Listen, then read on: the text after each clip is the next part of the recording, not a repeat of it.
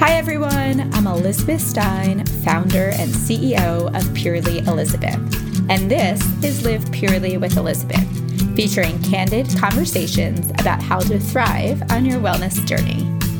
This week, Dr. Lee is back on the podcast talking about his brand new New York Times bestselling book, Eat to Beat Your Diet, Burn Fat, Heal Your Metabolism, and Live Longer. Dr. Lee is an internationally renowned physician, scientist, and author of the New York Times bestseller, Eat to Beat Disease, the new science of how your body can heal itself. His groundbreaking research has led to the development of more than 30 new medical treatments that impact care for more than 70 diseases, including diabetes, blindness, heart disease, and obesity. His TED Talk, Can We Eat to Starve Cancer, has garnered more than 11 million views. Dr. Lee is also president and medical director of the Angiogenesis Foundation, and he is leading global initiatives on food as medicine. In this episode, Dr. Lee shares his key learnings about how we should burn fat, heal our metabolism, and live our best life. He explains everything you need to know about how metabolism actually works, debunking the idea that people have a fast or slow metabolism, how healthy fat can actually help you lose weight, how inflammation impacts our metabolism, the top 5 foods that you can eat to fight harmful fat and improve our metabolism, and the truth about soy. Dr. Lee is such a wealth of information. Keep listening to learn more. If you haven't had the chance to try our grain-free granolas yet, head on over to Walmart to now find them in the gluten-free healthy living aisle in select Walmart locations. Our grain-free granolas have crunchy clusters of nuts, superfood seeds, and creamy nut butters, all baked with organic coconut oil and sweetened with coconut sugar. They are gluten-free, paleo, and keto certified. Use the link in the notes section to find Purely Elizabeth products at a Walmart store near you. Dr. Lee, welcome back to the podcast. It's an absolute honor to have you back on. I'm such a huge fan of yours and such a fan of your new book, Eat to Beat Your Diet. Thanks, Elizabeth. It's a real pleasure to be on. I always love our conversations. So let's just dive right into it and start off with, what was your why behind your new book, and kind of what was that process? How long does that take in hey, I have this great idea of next book to it hitting shelves? Well, after I wrote my first book, Eat to Beat Disease, I wasn't really sure if I was going to write a second book, to be honest with you. But during the pandemic, my publisher and agent came to me and asked if I would like to write not just one, but 2 more books. So what happened is that people started to get connected to reading again, right? So, yeah. And so I thought about what I would do in a sequel. And the sequel to our body's health defenses, what's the definition of health and what's responsible for our health, which is what I wrote about in my first book, really was, how do you take things to the next level? That next level of health really has to do with our metabolism. I mean, the word metabolism is something that everyone recognizes and probably thinks about once in a while, and everybody assumes that they know what it means. And I'm a doctor, so I also assume that I probably knew a little bit more than most people. It turns out that much of what we believe about metabolism is just not true. And so what really ignited me, set me on fire to write this sequel, was to really be able to say, okay, if you want to take your health to the next level, you've got to improve your metabolism. But if you want to improve your metabolism, it's not just about weight loss. That's not what the focus of metabolism is. And in fact, when it comes to body fat, there's lots of really big surprises there as well. So the deeper I got into my own research and into writing this book, the more I realized there was something quite miraculous and wonderful to communicate to the public about what do we now know about metabolism based on this a new science around metabolism. How do we not fear body fat and really tame it so it actually can be used to our advantage? And then the thing that really got me kind of like put the rubber on the road is that it turns out you can actually eat foods to fight fat that actually free up your metabolism. And so it's all the kind of like the inside out of what everybody thinks, where you don't want to eat. You're supposed to not eat and then eat really tasteless foods and you have to restrict yourself. And that's the only way to get at a better metabolism. It turns out you can actually do it in a very, very delicious and joyful way. So anyway, those are all the things that kind of all converged together as I was thinking about, all right, how do I write a sequel to my first book? And the more I uncovered, the more excited I got to put it together.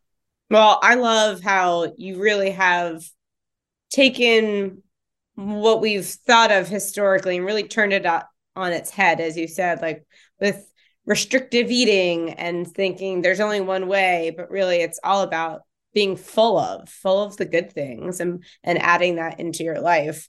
I'm curious to hear, in your research and putting the book together, what was the one thing, if you could pick one, that you were most surprised by? Yeah, I had so many ahas on this. The biggest aha is actually our metabolism is hardwired into our bodies like an operating system. And that when we're adults between the ages of 20 and 60, it turns out completely opposite to what most people think. Our metabolism is hardwired to be rock steady. It does not automatically decline when we hit our 40s and 45, 50, 55, does not automatically degrade. I mean, I also walked around thinking that it probably does. I mean, Sure. the people's experiences are that usually their shape changes. They begin to struggle with their weight in different ways. Actually, it's not true. When it comes to metabolism, it is rock solid throughout our adult lives. In fact, only by the time you reach 90 years old, if you're lucky to live that long, metabolism does slow down, but only by about 17% compared to the rest of your adulthood. So we're hardwired to actually have a lot of energy. And so I think that was probably the single biggest surprise for me. So can we start with what is metabolism? Because I think you kind of started with going there, and it made me think about just, if you were to go around and ask people in Times Square, what is metabolism? Well, we've all heard that terminology so much. I think it would be really hard for a regular person to define like what that means. Well, first of all, I think no matter who you are, if you wanted to learn a definition of something, what do we all do? We go to Google, Wikipedia, and look what metabolism is. And actually, the Wikipedia definition of metabolism is pretty close to the way I was taught it in medical school. And it goes something like this. Metabolism is the sum of all chemical reactions in a body at the cellular level to give us energy, right? Well, if that just kind of went over your head and your eyes glazed over a little bit, I can tell you saying it made my eyes glaze over. It doesn't really have a lot of meaning. It doesn't it's not tangible what that definition is. And that definition isn't wrong. It's just that it's impossible to really understand. So one of the things that I try to do with my new book, Eat to Beat Your Diet, is to bring metabolism to people in a way that is easy to understand. And what I'll say, on this podcast is that our metabolism is a process that really does give our body energy, but it gives our body energy like gasoline or petrol put into the gas tank of your car, feeds the engine of your car so you can actually drive from point A to point B. If you're driving a car and you're not thinking about the process that the car designers put into place so that the gas in your fuel tank goes through a fuel injector, goes through, from the back of the car to the front of the car to the engine. You don't think about the pistons. You just go about your way. And I think that's how we are with the engines of our life. We just kind of go from point A to point B, getting done what we need to get done or what we want to get done. But the energy that it takes for us to do that does come from our metabolism. All right. So now what's interesting is in a car, to get that fuel into your car, you look at the gas gauge and it looks like it's sort of heading towards empty. So what do? That's the only time you think about it. Oops, fuel gauge is towards empty. All right, you're going to pull over to the filling station. You're going to take that nozzle out, stick it into the gas tank, and you're going to fill it up. Turn off the engine, of course, and then basically when it's full, the tank is full. It goes click, and now you're done. Okay, put it back. Get back in your car. You're not thinking about the fuel anymore. Well, in our body, we don't actually have a fuel gauge like that, but we've got sensors in our muscles, in our gut, in our brain, in our bloodstream that do tell us, warn us when our fuel tanks are low. Anytime you feel hungry, oh man, I got to get something to eat. right? We've all been there. That's really these sensors in our body, like that fuel tank running on empty. So what do? We don't go to the gas station, but we do pull over to a different kind of filling station, which is our kitchen table or our fridge or our pantry or to a restaurant. Okay. And flip it up on a menu to say, well, what kind of fuel do I want to put in my body? Right. So this is exactly like, and that process, that metabolism takes that fuel and uses it to run the engine of our bodies. That's what metabolism is. By the way, the fuel, we get fuel from our food. So just like a car, we have a choice of the quality of fuel that we're actually going to put into our car. At the gas station, they've got like these 4 or 5 different versions of the fuel, and you can decide which kind you're going to take, right? So look, if you put really poor quality fuel into your car every now and then, you're not going to notice it all. Guarantee you're not going to notice it. But if you were to use the lowest quality fuel, week in and week out, month after month, year in and year out, I guarantee you, your car is not going to run as long or as well as somebody who does take care of their car and uses high quality fuel most of the time. And so the food that we eat is the fuel that our body, the metabolism, uses to get this energy. And that old saying, not all calories are equal. And so the bottom line is that if we put really, really low quality fuel into our tank, our body, every single time we sit down to eat, month after month and year after year, what will wind up happening is that our engine is not going to run as long or as well. And that's why people talk about the quality of the food. Our metabolism is simply that process that exists inside our body, hardwired to be able to take fuel from the food we eat and store it and translate that into energy wherever we actually need it. So if to your earlier point, that our metabolism doesn't change throughout, the mid areas of our life ever, it's a consistent metabolism, or it's hardwired to be the same. Mm-hmm.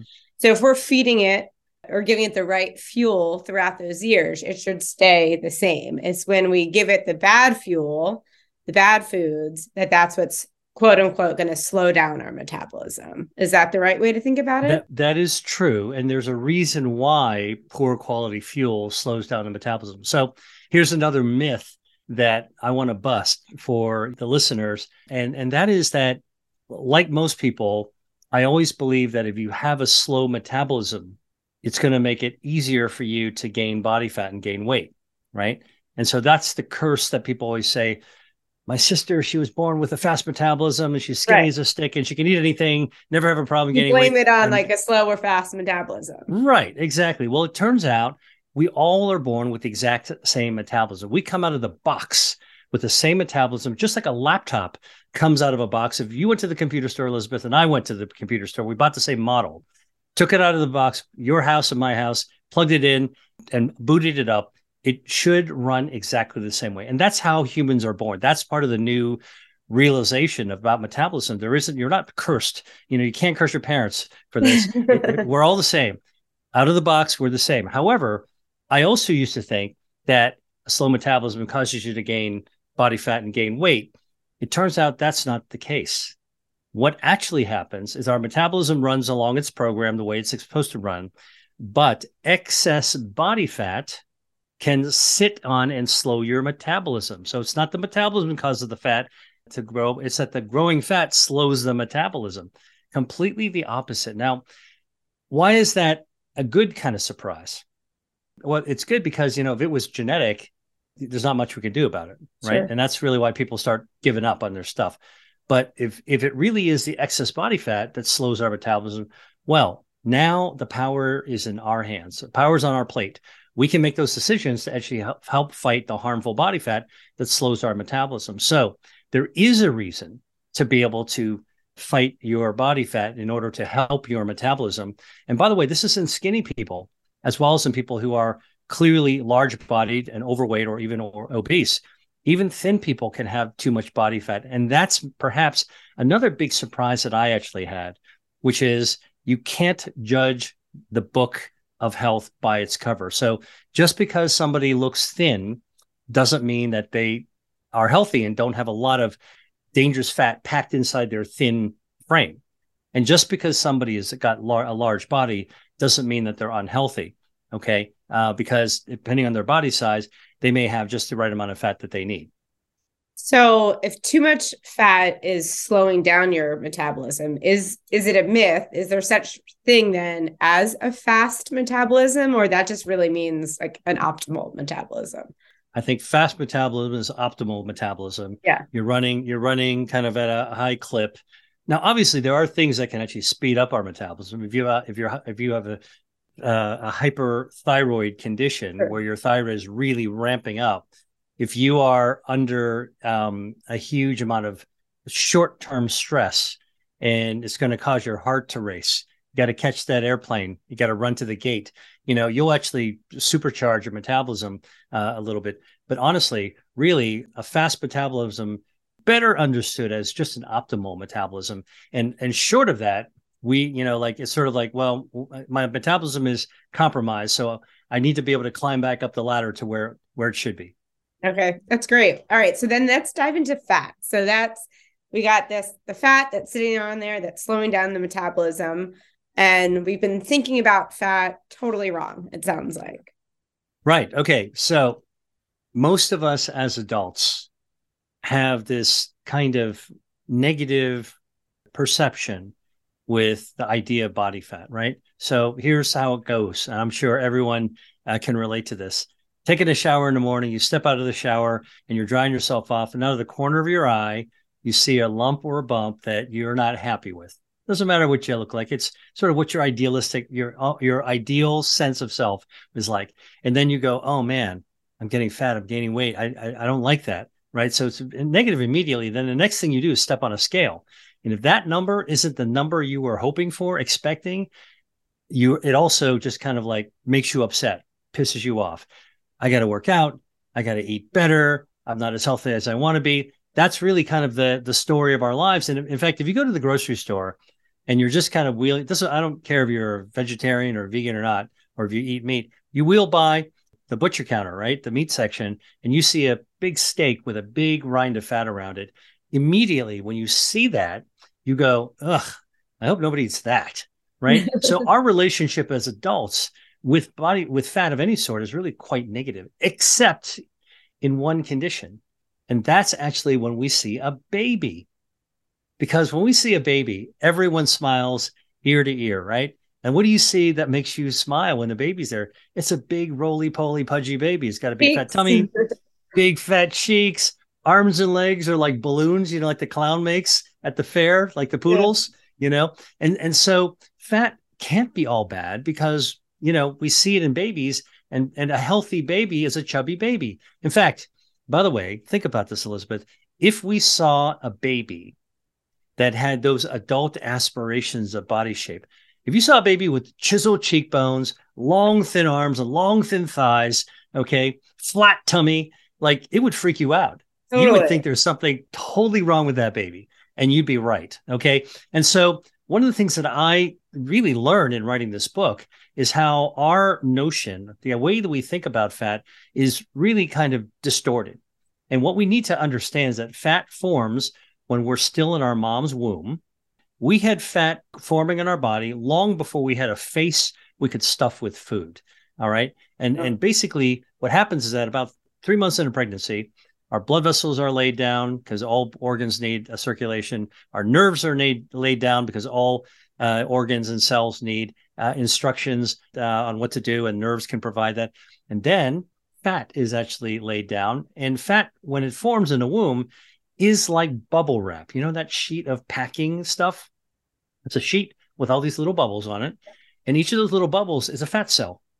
We call those fat cells adipocytes. Adipose tissue is basically what we call fat tissue. Adipocytes are the cells that make up fat.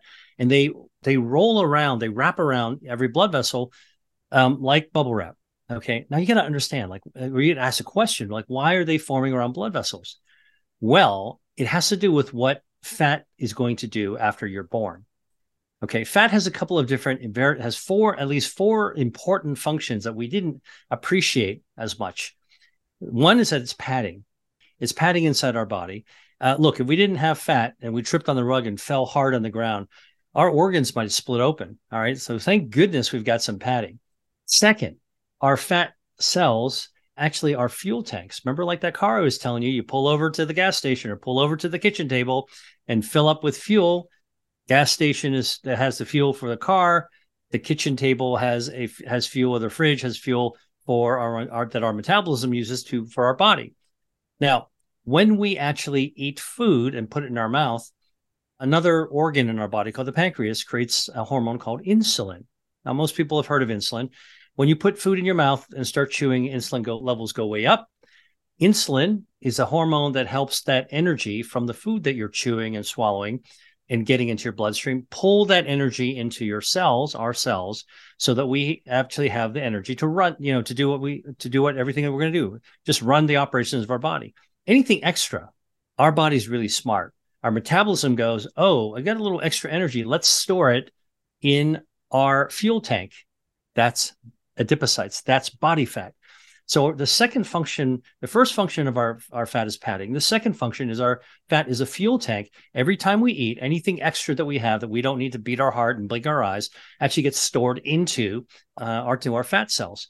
Now, fat cells are very different than the fuel tank in your car. Fuel tank in your car is made out of metal and it's very hard.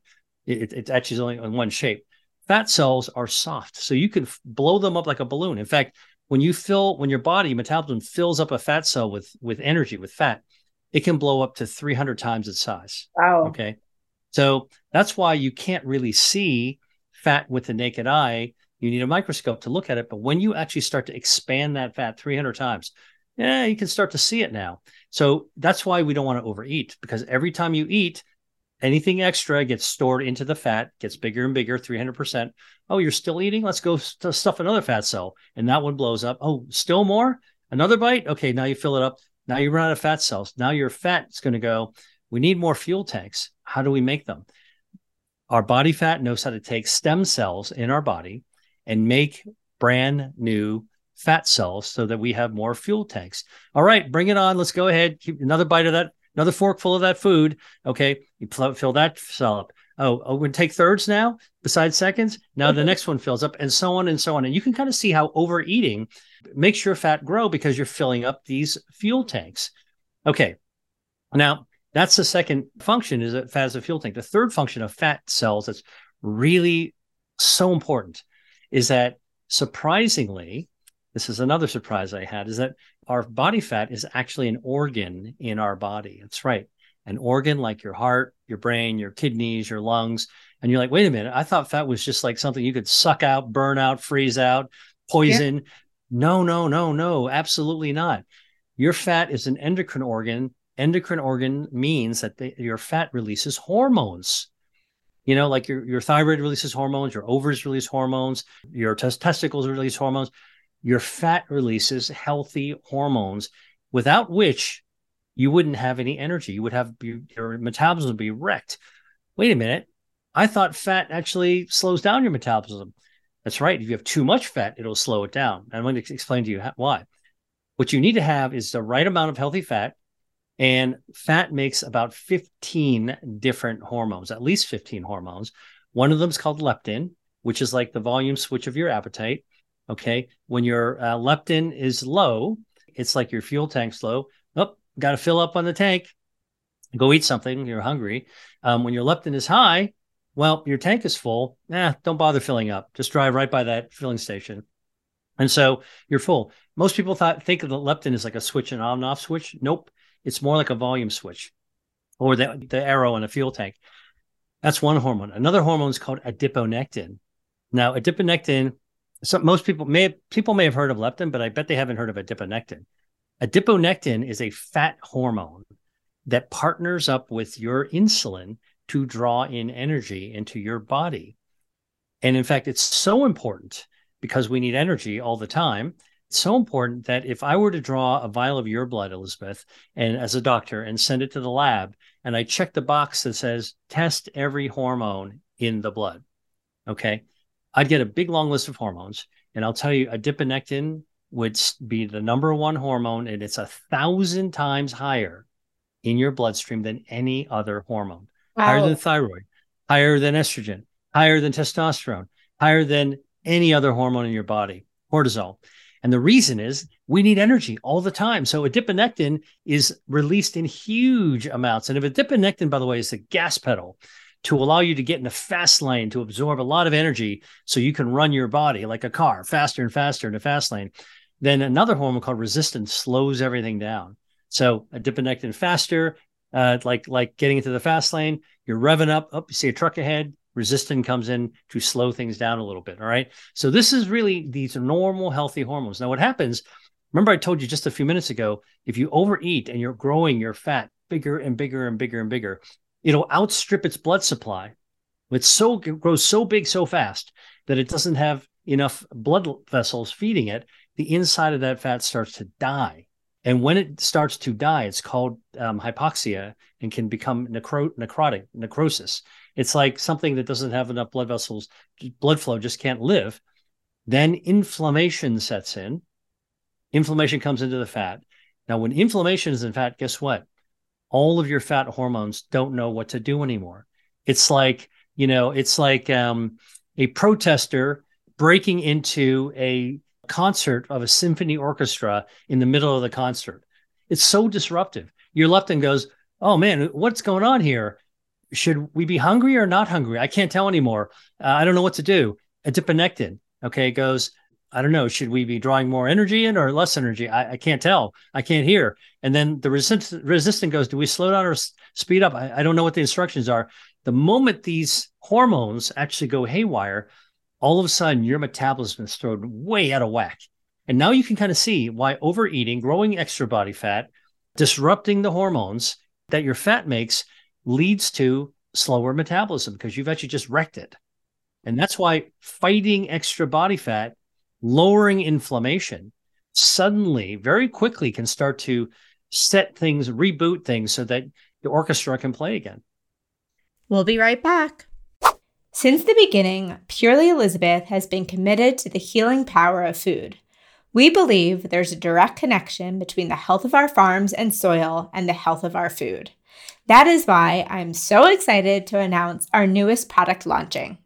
Our #1 selling original ancient grain granola is now available in an 18-ounce value size made with regenerative organic certified coconut oil and coconut sugar.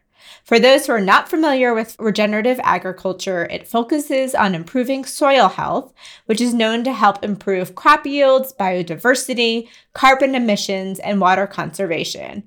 You can find our value size at your local Whole Foods market or on our website at purelyelizabeth.com. If you're interested in learning more about our sustainability journey and how it impacts the delicious food you enjoy, please visit purelyelizabeth.com/journey. Enjoy. As you think about, if people were to say that I was just born fat, taking the predisposition that we were talking about with metabolism, like I'm born with a slow metabolism, but now if people use the terminology, I was, born fat or predisposed to being fat. How do you think about that versus like the genetics versus epigenetics when it comes to fat? Sure. Well, here's an interesting thing. It is true that we can inherit genes from our parents that predispose us to all kinds of conditions, right? I mean, think about it. How about that kid when you were in elementary school who just was lightning fast when they were running across the field on the playground, right?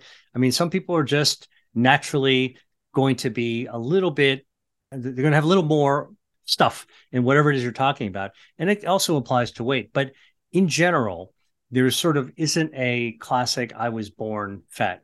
You want to argue that, sure, actually, we're all born fat. We're all born as big, fat, chubby babies. Sure, right? So here's the interesting thing. Remember I told you metabolism is hardwired?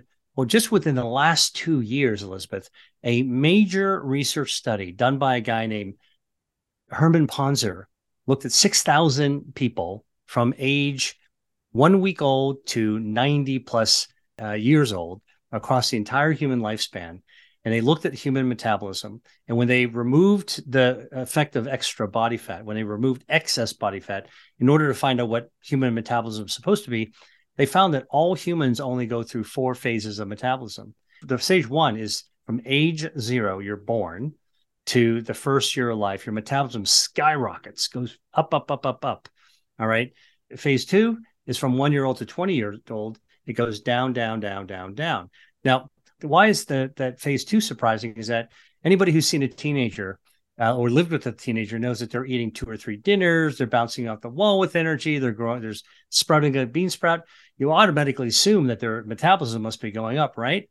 Wrong. It's actually heading down, down, down, down, down to adult levels. Now, why am I bringing this up in the context of like young kids gaining a lot of weight?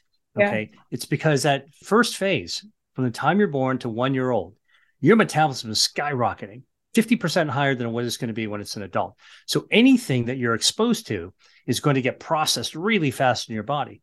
Now, there are things called phthalates that are found, they're shed from plastic bottles, binkies, stuffed animals, car seats. Think about all the things that we expose young children to that are shedding these chemicals during a high metabolism phase that is going to start to get processed in their body. And by the way, some of these phthalates, you know what they're also known as? They're called obesogens. These chemicals actually warp your metabolism, your hardwiring in a way that makes it more likely that you're going to actually gain extra body fat. So, I'm glad you're bringing this up because most people talk to me, are talking to me about adult obesity. But the fact that, we're talking right now about like, well, what could possibly explain this youth epidemic? You can't just blame the cereal companies and soda companies. Yeah, they're an easy punching bag, right? It's easy to villainize them, but I think there's a lot more to the story than meets the eye. Yeah, that's super interesting. So as you think about what you learned in the book, we haven't even touched on yet the 150 foods, but really to dive in a little bit into what are the ways that we can burn fat, heal our metabolism. And before we get into the food, I'd love to dive into thermogenesis, brown fat, because that I thought was super fascinating and something that maybe everyone hasn't heard before. Yeah. Okay, great. Cool. Well, okay, body fat. I told you 3 functions of healthy body fat: padding, fuel tank, and makes hormones. It's an organ, an endocrine organ. There's a 4th important role, which is that a certain kind of fat called brown fat actually acts like a space heater. It can generate heat. Now, what do I mean by a special kind of fat? Well, fat comes in 2 main colors. I don't know if you've had to do this recently, but I have. You gotta paint a room. It's like a home project. Yeah. So you go to the paint store and you go to the Benjamin Moore section or whoever makes the paints, Sherwin Williams, and you got to go pick out all the different paint colors, right? And you got to pick out, well, fat actually comes in 2 colors, just like the Benjamin Moore, the paint palettes. So there's white colored fat and there's brown colored fat, right? And when you look under the microscope, this is exactly what it looks like. White fat looks kind of white, transparent.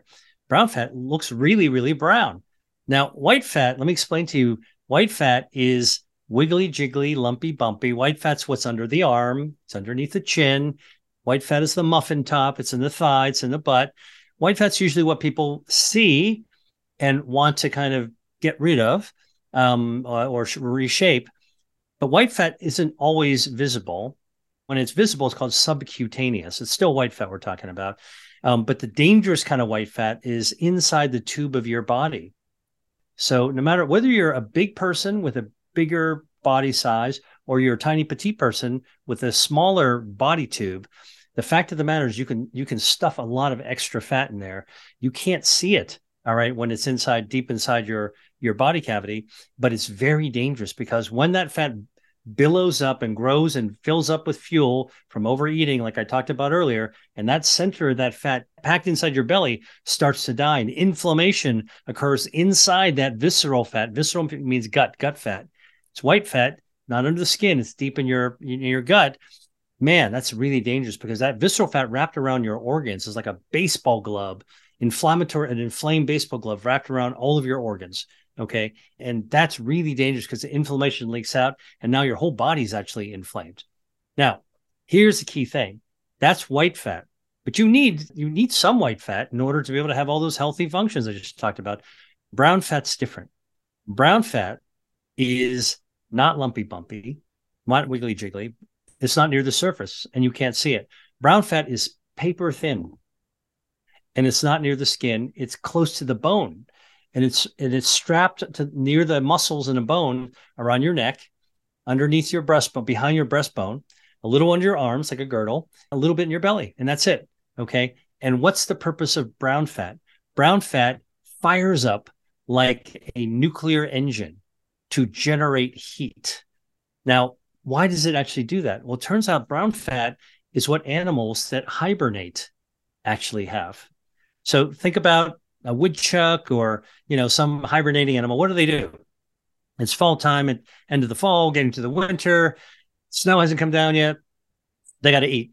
They overeat. They actually stuff themselves. Fat cells get bigger and bigger. Fuel tanks get bigger, more and more stuffed, right? So this is why hibernating animals build up their body fat to get ready for the winter. Now they go into their cave and it's freezing cold. And now that cold temperature activates brown fat in these hibernating animals. Oh. And the brown fat fires up. Okay. It fires up to generate heat, right? Because think about it. Animals like pretty much out there with nothing in the freezing cold, but it doesn't freeze to death because it generates heat. Brown fat generates heat. And when it generates heat, it's got to draw that energy from someplace. You know where it gets it from? It gets it from the stored white fat that the animal chubbed up on all winter long, right? Now, got to its 300% size. Right, exactly. Right. That's why these hibernating animals are like roly-poly. Okay, they're storing up for the winter. Now, humans also have brown fat, and the brown fat also will generate heat. And when human brown fat generates heat, it's got to draw the fuel from someplace. And just like an hibernating animal, human brown fat draws that energy from your white fat, oftentimes your visceral fat, the fat that's actually inside the tube of your body, the harmful fat. So good fat, brown fat can burn down white fat, bad fat when it's in excess. And that's really why, by the way, this is one explanation for why cold plunges actually work. You go to a cold plunge, all right? What's going to happen? Now you're activating your brown fat. By the way, I'd like to give a demo to show people how brown fat actually works. So brown fat's like this. Okay, this is the little lighter torch. You see that? That flame, I'm actually showing you, that flame is generating heat. Okay. And it's got to get that fuel from someplace. Now, in this lighter, it's actually drawing it from the center of the lighter. But if this were brown fat, and this is brown colored, actually, it's drawing the fuel from your white fat. So every time you light up your brown fat, you're burning down fuel from your white fat. That's also a big surprise that we can actually use fat to fight fat, good fat to fight bad fat. Cold temperatures will do it, but so will foods. And that's really where the 150 foods come from that I write about in my book, Eat to Beat Your Diet. Is like, oh my gosh, if we can actually take charge of our body fat, use good fat to fight bad fat, and I don't want to be in a cold plunge all the time, what else could I use? And it turns out foods can actually do that. All right, so let's get into your top couple of foods to fight fat, to really ignite that thermogenesis. What are they? Okay, so you're asking me to choose like top 3 or top 5 out of 150. Yeah. All right. Top 5 out of 150 foods that I wrote about. So anybody who really wants to get the entire list, you can get it in my book. But here's the thing. In the section of the book, I wrote about all the foods. I wrote about it as an author, imagining that you, the reader, are sitting in my shopping cart as I enter a grocery store. So Elizabeth, just like, you and I probably sat in our mom's grocery cart when we were kids and she was pushing us around, I'm pushing the reader around the grocery store, whispering in their ear what they should put into the cart in order to be able to activate their metabolism, supported by research. Okay. So we go into the produce section and there are lots and lots of foods there. What are some of my favorites? Like tomatoes. I love tomatoes. There's something in tomatoes called lycopene. We even know what's in these foods that can activate the brown fat. Lycopene will light up brown fat. And by the way, studies have been done in Portugal, for example, at the University of Porto, where they gave young women just one ripe tomato to eat per day. And they could actually shrink an inch off of their waistline by shrinking their visceral fat. Just one tomato. You don't need a lot. Besides tomatoes, what are some of the other things? That's my first one. What are some of the other things? I love mushrooms. Mushrooms have a lot of soluble fiber. Soluble fiber, beta-D-glucan, is good for your gut microbiome. Your gut microbiome streamlines your metabolism, and it helps to burn harmful body fat, and it actually activates brown fat. So fresh mushrooms are really great. Do you have a favorite type of mushroom?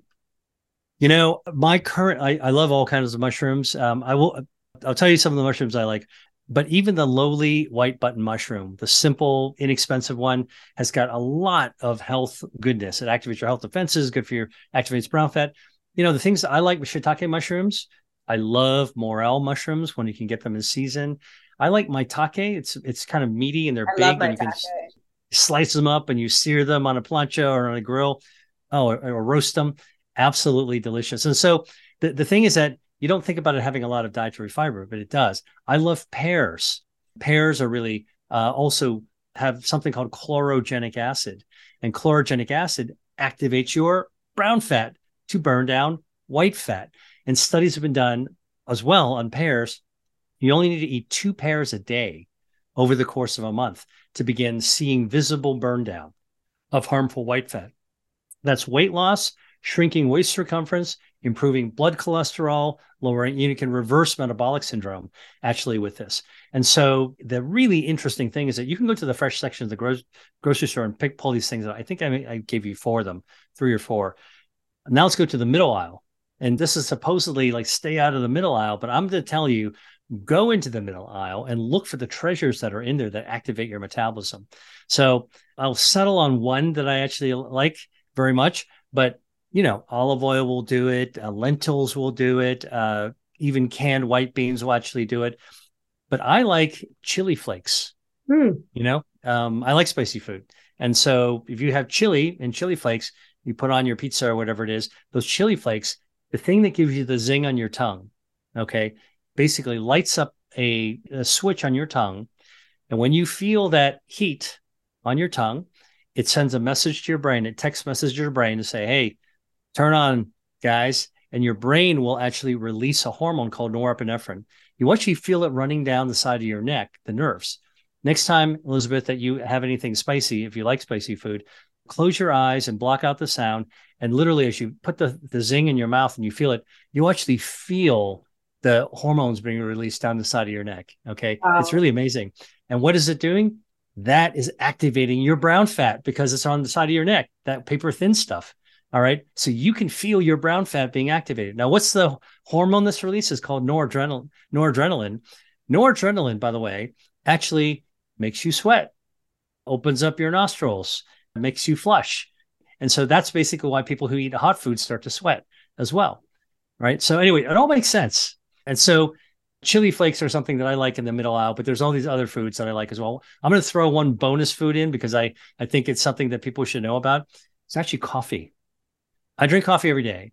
I did a gap year before I went to medical school. I lived in Italy and I picked up this wonderful habit of, loving a nice cup of espresso or, coffee. And turns out coffee also activates your brown fat.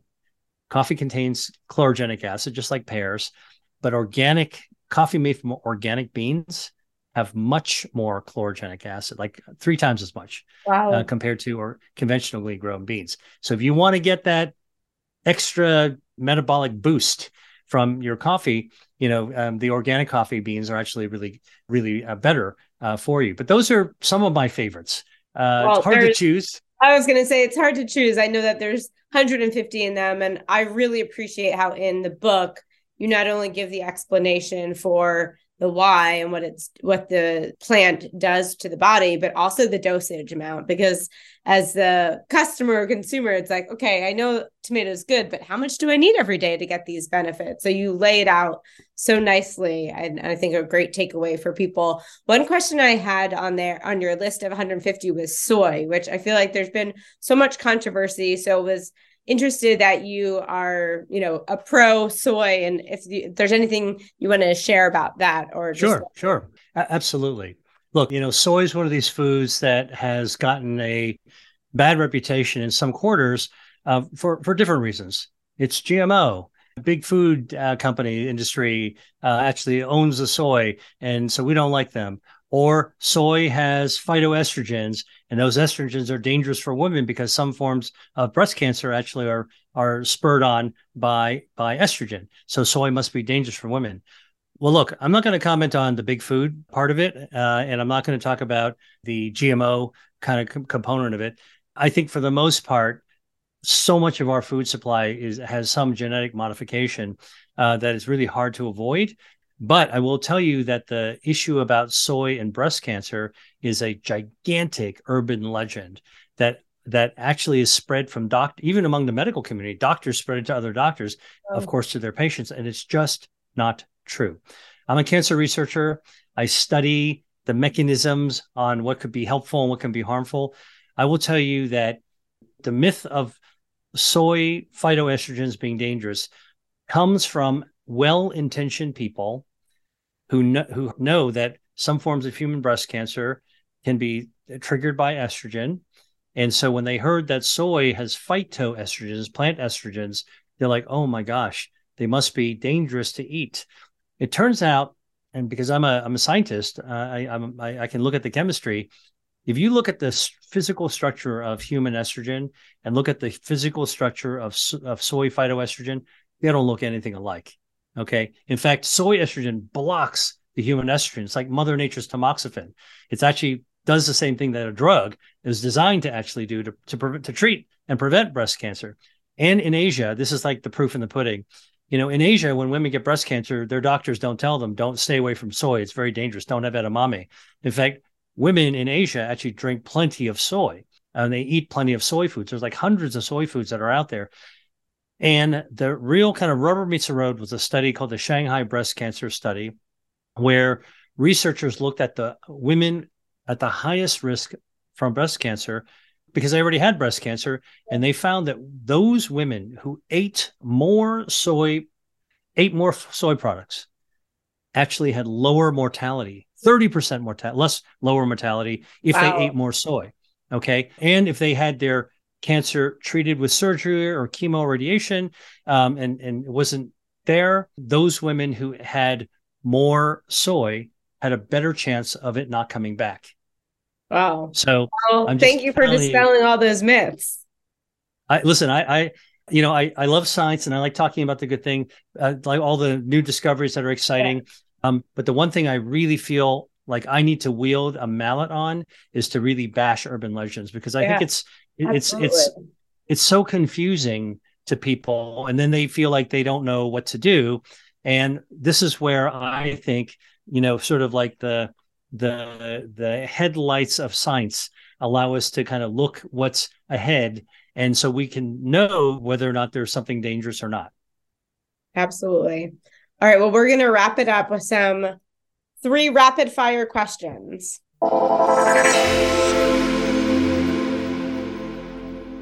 What's one thing that you're working on for your own personal health? I'm actually trying to de-stress. Like most of us, I think after 3 years of feeling a lot of tension with the pandemic and worry, if not for yourself, then for your family, with the community around us, like I'm trying to figure out how to do a reset. And it's not easy. I think all of us have been a little traumatized by, this once in 100-year event that affected every human on the planet. And so for me, I'm aware that I need to actually do better. So I'm actually trying to de-stress. Love that. You've done some incredible work in your lifetime. What are you most proud of? The one thing, you had to pick one. I started a nonprofit, a charity organization 29 years ago called the Angiogenesis Foundation. And we looked at common denominators of disease. We thought that might be a gap that everyone else was missing. And we were right. And out of looking at common denominators of disease, my organization as a charity helped push and drive the successful development of 43 FDA-approved treatments for cancer, to heal wounds, and to prevent vision loss. So I sleep pretty well at night, kind of knowing I gave at the office in a really big way. Yeah, it's incredible.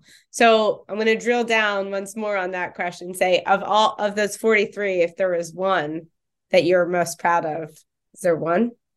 There isn't one, but I will tell you something that has made a huge difference in people's lives, which is that there's a whole set of treatments for vision loss as people get older. There's something called age-related macular degeneration. blood vessels leaking and growing and leaking in the back of the eye. Here we are talking, and if they leak, it destroys your vision. You can't see in front of you. Like if you somebody rings the doorbell, you open a door, you can't recognize who it is. You can't read, you can't drive. And, here we are at this point in time where people are talking, wellness influencers and researchers and investors are all talking about longevity, right? And, you wouldn't want to live longer if you could not see what's in front of you, right? That would be horrible. And so I do think that of all the treatments that, we have been involved with helping to foster and push the development of, the ones that save vision are probably the unsung heroes of being able to live long, vibrant lives. That's amazing. Well, Dr. Lee, thank you so much for your time today. You are such a wealth of knowledge, and this was really just scratching the surface of your new book. So everyone, go out and get it and follow Dr. Lee. Thank you so much for your time today. I so appreciate it. Thank to you. a long, prosperous life. To you as well. Thank you. Thanks. Thanks so much for joining me on Live Purely with Elizabeth. I hope you feel inspired to thrive on your wellness journey. If you enjoyed today's episode, don't forget to rate, subscribe, and review. You can follow us on Instagram at purely_Elizabeth to catch up on all the latest. See you next Wednesday on the podcast.